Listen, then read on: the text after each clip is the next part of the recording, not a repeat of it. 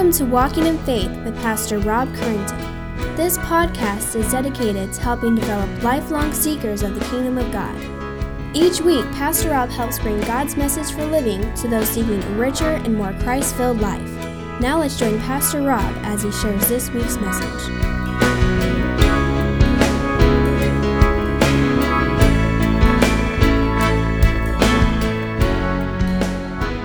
My goal this morning, as we should do, is we will finish off 1 Peter chapter 1, verses 3 through 5 as a call to praise God, part 3. Again, the message of 1 Peter simply is hope. How to handle suffering as a Christian. That answer is hope. God gives us hope in the midst of our suffering. We are learning that suffering offers believers a chance to show others the generous love of Jesus. Today we will finish verse 5 with a look of a great promise of a future salvation that awaits God's elect. So if you're with me in 1 Peter, we're looking at chapter 1. We're going to start in verse 3 just to get us back up and remind us where we are. For Peter says, "Blessed be the God and Father of our Lord Jesus Christ. According to his great mercy, he has caused us to be born again to a living hope through the resurrection of Jesus Christ from the dead, to an inheritance that is imperishable, undefiled, and unfading, kept in heaven for you, who by God's power are being guarded through faith for a salvation ready to be revealed in the last time." And Father, I pray as we come to close this part, Lord, that you would encourage us and strengthen us. Father, that you would help us to see that you do give us hope. Father, that we are to praise you for your wonderful mercy towards us in the times of difficulty. But even that, Lord, let us see that as Christians we are called to suffer through our salvation, through our sanctification. Father, through submission and through service. Father, let us see that these things are just mere shadows, though, of what is awaiting for us, kept in heaven and guarded for us. May that bring us energy. May that bring us courage. And Father, may that cause us to worship you, that others may see and be drawn to your word. Be with us this morning. In your name we pray. Amen.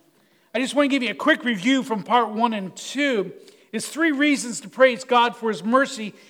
Number 1 is that we praise God for a living hope that is based in Christ's triumph over death. In other words, we have a living hope, not a dead hope, not a wishful thinking as if, I hope I win the lottery, or I hope I do this, or I hope I do this, but a confident expectation that God will do as he says. And we see that he raised Jesus from the dead. That's what our hope is based on. It is a fact. It is something that has happened. And in the same way, that same hope is given to us.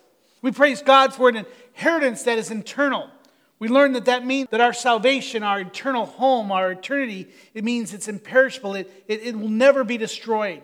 It's undefiled, meaning that it's not of this world or tainted by the presence of sin. It will be perfect, and it's unfading in the fact that it will never fade away. The glory does not get lost or faded. And then thirdly is where we were last week, is we praise God for a salvation that is secured. And we saw that we looked at it, that God is guarding and keeping. So we asked some questions. What are we being guarded and kept from? The first one we recognized is that we're from God himself. We were actually rescued from God's judgment and wrath. And we should praise God for his mercy in guarding us from his judgment and wrath. And we looked at, as Christians, though we are saved, there's a point where we're transferred from darkness to light.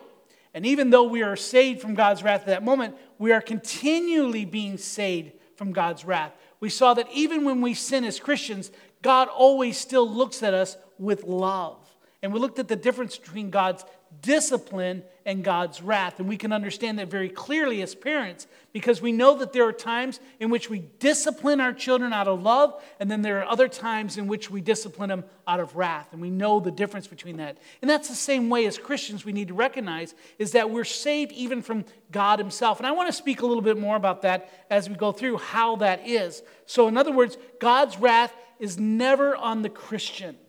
And God keeps that. He keeps his wrath. He has been satisfied with that. And that is a continued thing in the fact that he never judges us or treats us as sinners again. And then we see that we are guarded, secondly, from Satan, the enemy of God. knowing that he is a roaring lion seeking to devour us, seeking to paralyze us and to steal our testimony from us.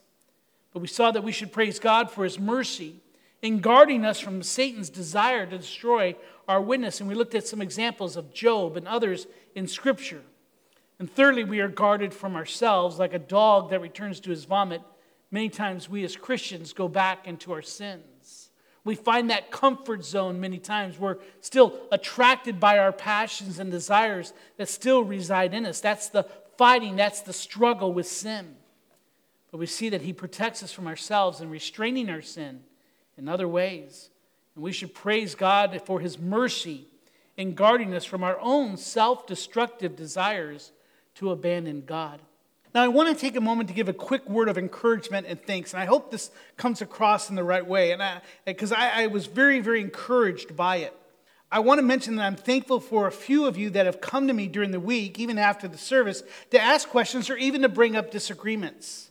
I do not want you to accept what I am saying at face value, but to be like the Bereans who receive the word with all eagerness, but they examine the Scriptures daily to see if such things were so.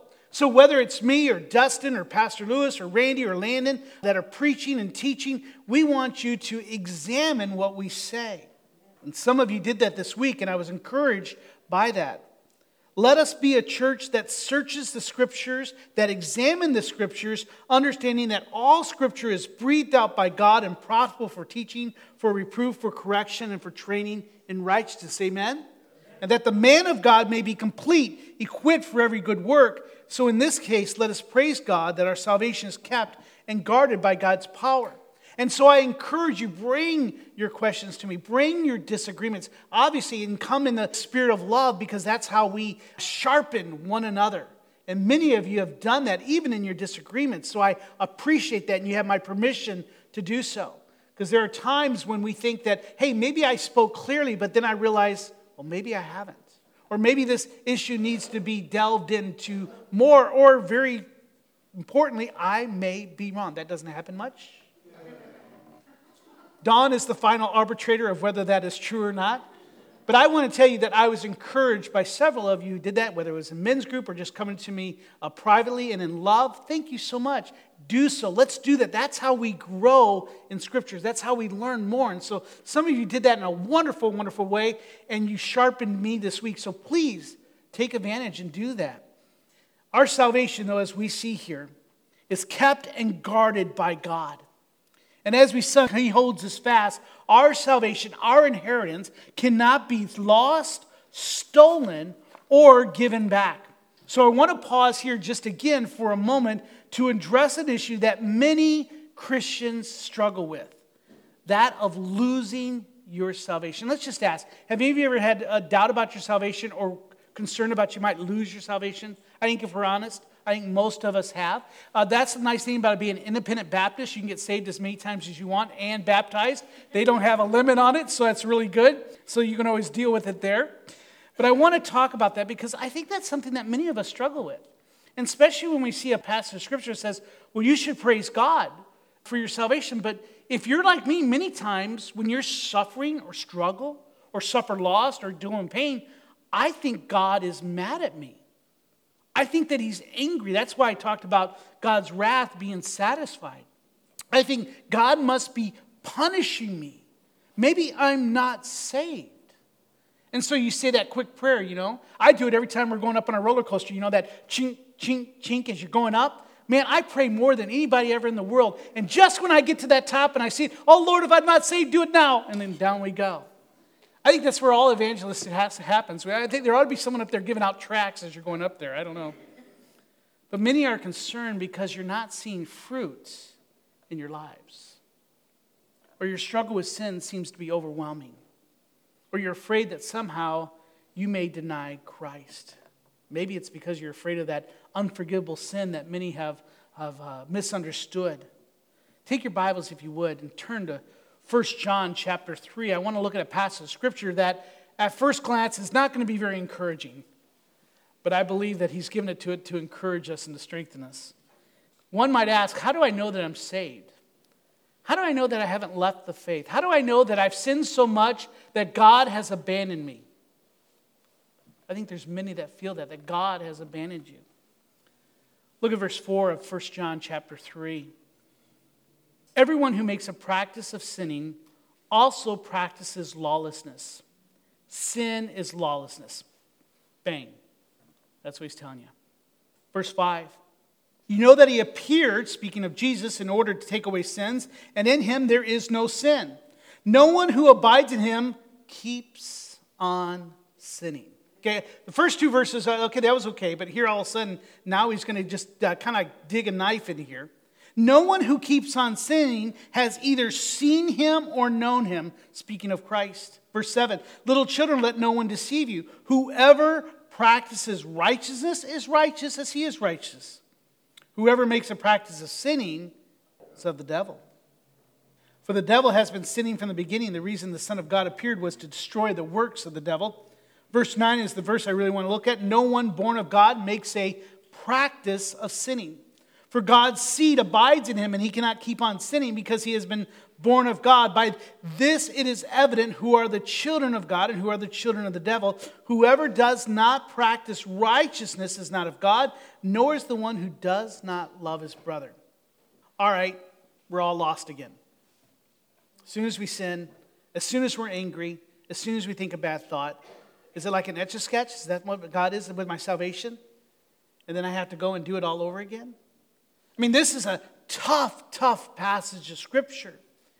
But instead of getting it to where it's a boot on the face or on the neck and God just ready to cut your head off, this is actually a passage of Scripture that is to encourage and challenge us. We could spend several weeks on this passage alone, but suffice it to say for now, this passage teaches us that those that are in Christ will not practice sin, meaning that their life is not characterized by a life of sinning that does not bring repentance and confession. As a Christian, you will sin daily. You will struggle with sin.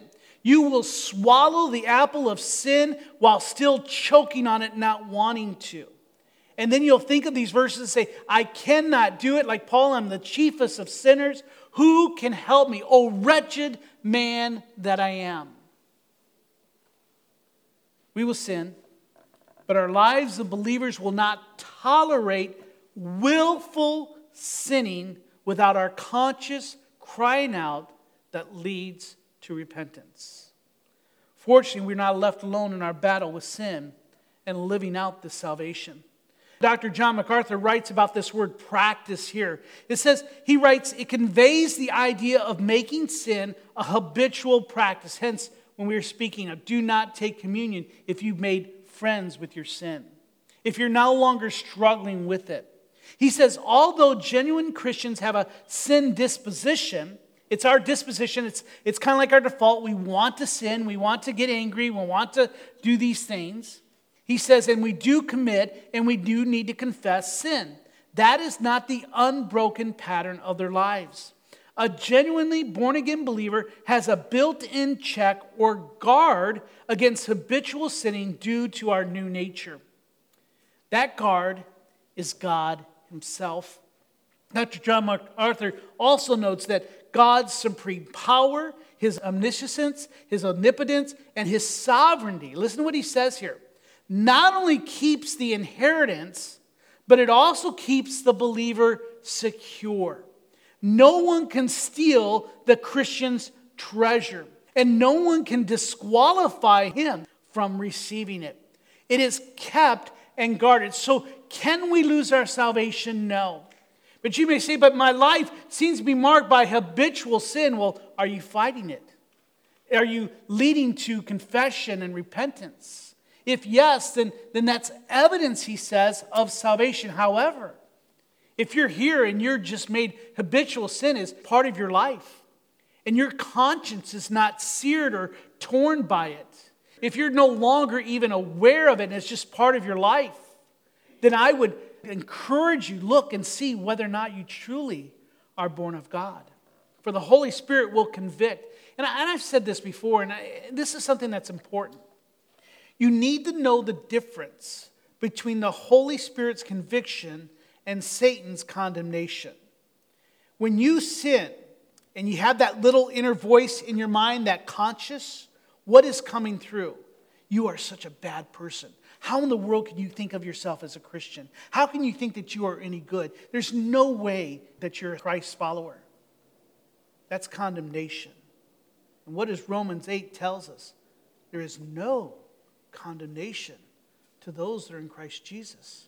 When you hear that voice, that is not of the Holy Spirit, for the Holy Spirit comes to convict us of sin. So the Holy Spirit's word will bring you back to his word. What does he say? Jesus prayed, sanctify them in truth. In other words, husband, when you're unloving to your wives, instead of that condemnation, you need to say, Satan, get behind me. And you need to hear the one that says, husbands, love your wives. The Bible's called you to care for your wife. The Bible's told you to love one another. That's the Spirit's conviction that leads to confession and repentance. So, Christian, know the difference between condemnation and conviction. Does that make sense? And that's something we need to look at. When you're getting condemnation, that is not of God. If it's under the blood of Christ, he convicts. He does not condemn. When we read this as we go on, no one can steal the Christian's treasure. Let me share with you, that's what it means. That our salvation cannot be stolen. It cannot be snatched away. It cannot be taken from us. And very much what I'm going to go through here in a moment is it cannot be given back. Well, some say, can I come and just give back my salvation? I would say that then 1 John 3 is telling us, for someone who makes a habitual life of sinning without repentance and confession, this shows that they never were born of God. Amen? It says you're not born of God. And so there's the challenge, hence why we take communion. I want you to examine yourself. He says test and examine yourself to see whether in your faith.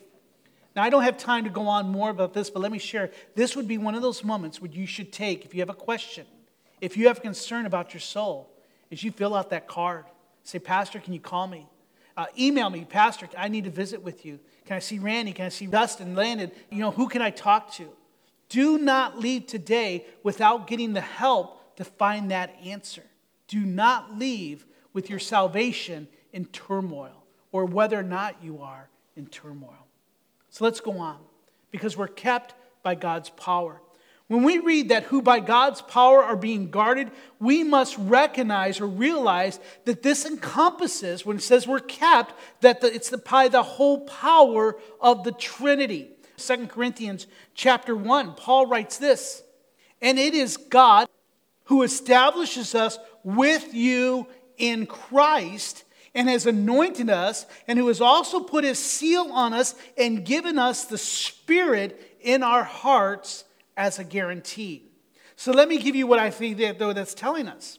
You see, the Father protects us. John chapter 10 says this, my sheep hear my voice, and I know them. We read this a little bit earlier. And they follow me, and I give them eternal life.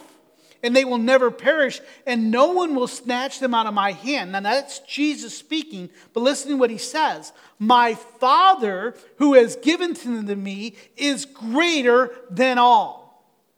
And now when you see that in Scripture, that's not saying that God is greater than all physical stuff or just all spiritual stuff. It means he's greater than all. And no one is able to snatch them out of my Father's hand. I and the Father are one.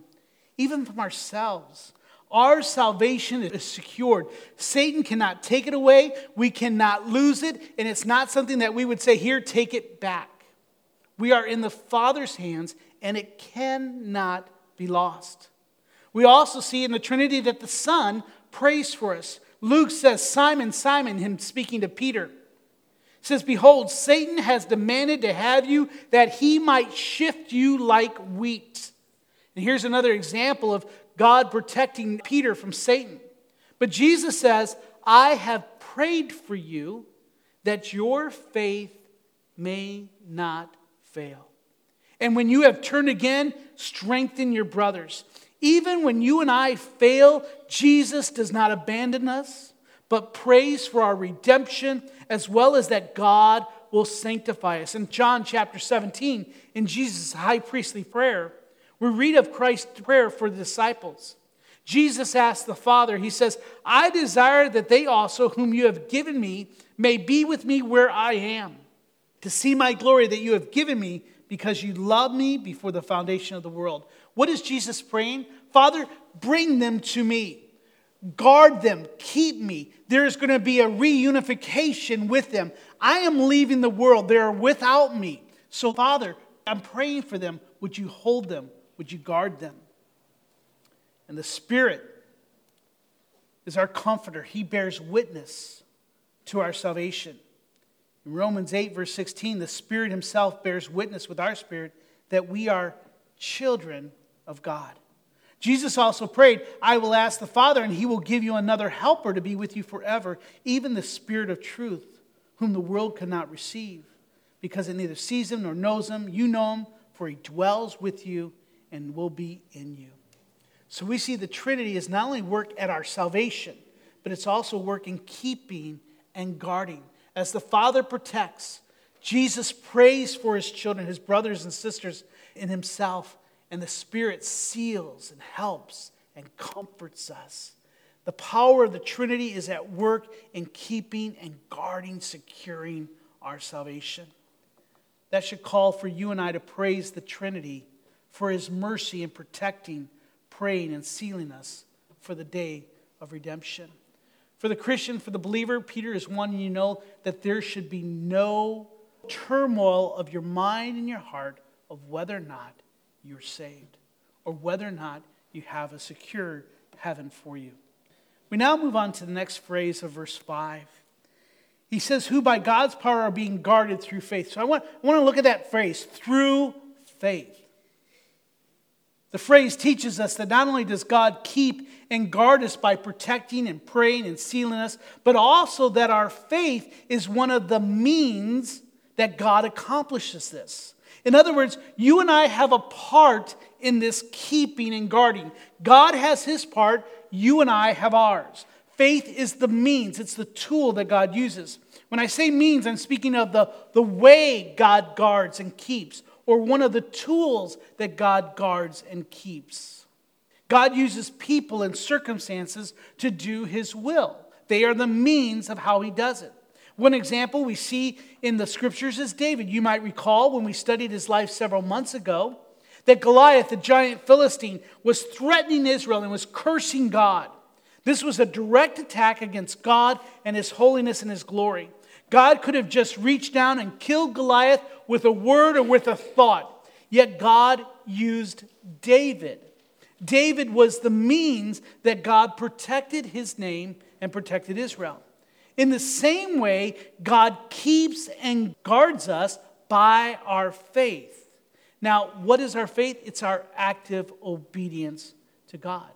So yes, God the Father protects, Jesus prays, the Spirit seals, but then the other way that happens is through our faith, our active obedience to God. One theologian notes that the Christian's response, and that's what faith is, one of the Christian's response to God's election and the Spirit's conviction is faith. But even faith is empowered by God, and the Christian's continued faith in God is the evidence of God's keeping power. At the time of salvation, God energizes faith and continues to preserve it. So still there is a God work at it. It's not all of our ability or our will. Saving faith is permanent. It never dies. It's not a one-time event. This faith that Peter writes of is a continued throughout our lifetime here on earth as exiles. It does not refer to just the one-time decision to accept Christ, but a continuing trust in God's faithfulness, that God is faithful and will be faithful to do as he promises.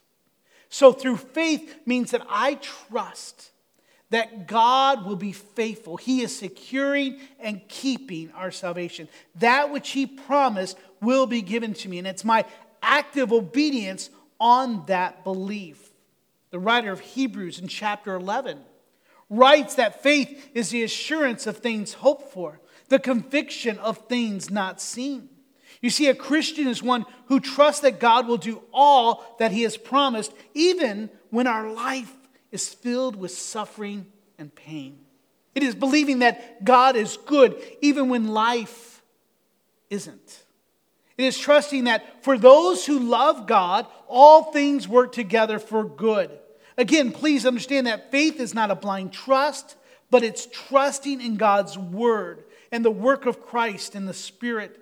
Hebrews goes on to tell us that without this faith, it is impossible to please God. For whoever would draw near to God must believe that God exists and that He rewards those who seek Him. Scripture calls us to trust in God. But that trust must be activated. It is not to be dormant. James challenges us in his letter. He says, "Show me your faith apart from your works, and I will show you my faith by my works." You believe that God is one, you do well. Even the demons believe, and they shudder. Do you not want to be shown, you foolish person, that faith apart from works is useless? God keeps and guards us by His own action. And get this, as God is doing it, He does it in concert with our own faith. You might recall, some of you, I don't know, maybe you haven't. There used to be an old phrase growing up, let go and let God. Anyone familiar with that phrase, let go and let God? That was a big phrase. Well, just let go and let God. I mean, and then Carrie Underwood made a song, let go of the wheel. That Jesus take the wheel type stuff. So, you know what? That just causes a lot of wrecks. And I'm going to tell you, if you've learned that phrase as a way of Christian obedience, you need to forget it. Because it's an old philosophy that just says, well, I don't have to do anything. We'll just let go and let God do what He wants. But that's not how God works in Scriptures. He uses our faith. His guarding and keeping is the means of our faith, of our active obedience to Him. God has called us to join Him in His great work of salvation. Yet we must remember, and this is important, that faith itself is a gift of God. Paul tells the Roman Christians, "I say to everyone among you not to think of himself more highly than he ought to think, but to think with sober judgment." Bob, listen how they're to do this. "Each according to the measure of faith that God has assigned to you." How strong is your faith? How much do you trust Him? How much are you actively obeying, not just believing what God says? I know many people who profess Christ, who believe many things of the Bible. When it comes down to it, they do not act on them. They do not follow through. But in this case, we see that it's something that we have to follow through. It's something assigned. I would encourage you. I've been giving the men a lot of things to pray. I would pray this in the either at night, in the morning, in the middle of the night, all throughout the day. Lord, give me a greater measure of faith. You ever pray that? Father, give me a greater measure of faith. Strengthen my faith. And He says to the believers in Ephesus, "For by grace you have been saved through faith. And this is not your own doing, it's the gift of God." Many times we take that verse just to mean salvation, but it means faith itself. If I could have faith, and listen, and you say, wait a second, but isn't faith something within me? No. Because if you could conjure up faith of yourself by your strength of your own will and the power of your own mind, then you could please God by yourself. It isn't without faith, it's impossible to please God. Hence why we know that there's nothing within me that can conjure up that faith. It must be given to me from God. It's not a strength of the will or the power of positive thinking. It is a confident trust in the character of God and His promises. We confidently trust that God will be faithful to do as He promised. So what is that calling you to do this morning when He says you are guarded and kept by God's power through faith? You must believe that He does. And our action is to trust it and to actively live and rejoice and praise Him in suffering. In 1 John chapter 5, we see that God rewards those who exercise faith. He says, "For everyone who has been born of God overcomes the world." And this is the victory that has overcome the world, is our faith, he writes. Who is it that overcomes the world except the one who believes that Jesus is the Son of God? You and I are to be overcomers in the midst of suffering. And the way that we do that is by blessing God, rejoicing in God's mercy, who has given us the faith that we can work with God, believing and trusting in what he does. So when Peter writes through faith, he means that we are guarded by God's power and our active obedience to God's word.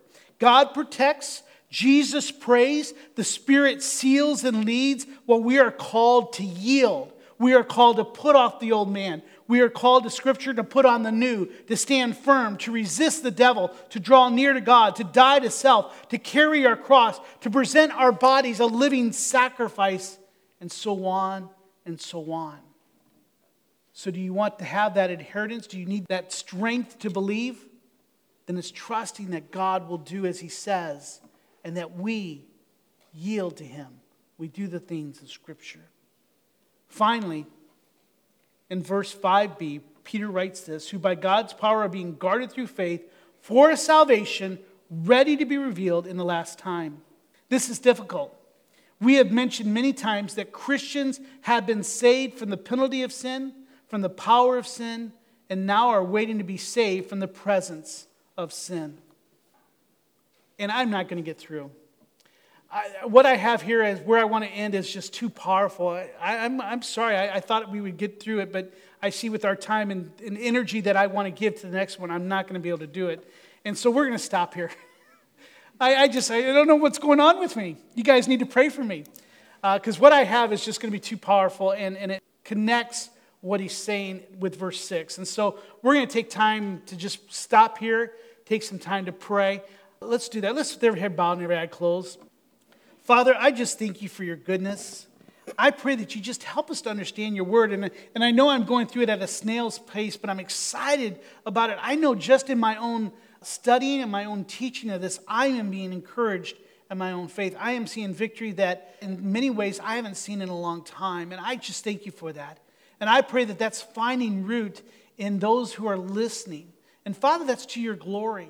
Father, let us see that we're to love you. Father, that we're to live out our life in faith, trusting that you're going to do what you're going to do. Father, I pray, protect us. Jesus, continue to pray for us. I need it more so each and every day. And Spirit, continue to seal me and give me the witness of the testimony of my faith, as well as for those that are here. And then, Father, I pray that you would just give us the faith. Give us a greater measure of faith. Father, I pray that you just in this church just grow us to such a faith that just bursts through the seams, that others will see it. And Lord, lives will come to know you. And Lord, that you would be glorified. Make us sufficient for such things. We pray this in Christ's name. Amen. We hope you have enjoyed this week's Walking in Faith podcast. We encourage you to share this podcast with others in order to help spread God's message to all those in need. If you have any questions or comments, we would love to hear from you. Email us at walkingin.faith@orangevilla.org. You can help us spread this podcast by writing a review at iTunes. And don't forget to visit us online at orangevilla.org. There you will find more information about our ministry, as well as share your thoughts, submit prayer requests, and find out how you can help others to grow in God's love. Until next week, may God bless you in everything you do.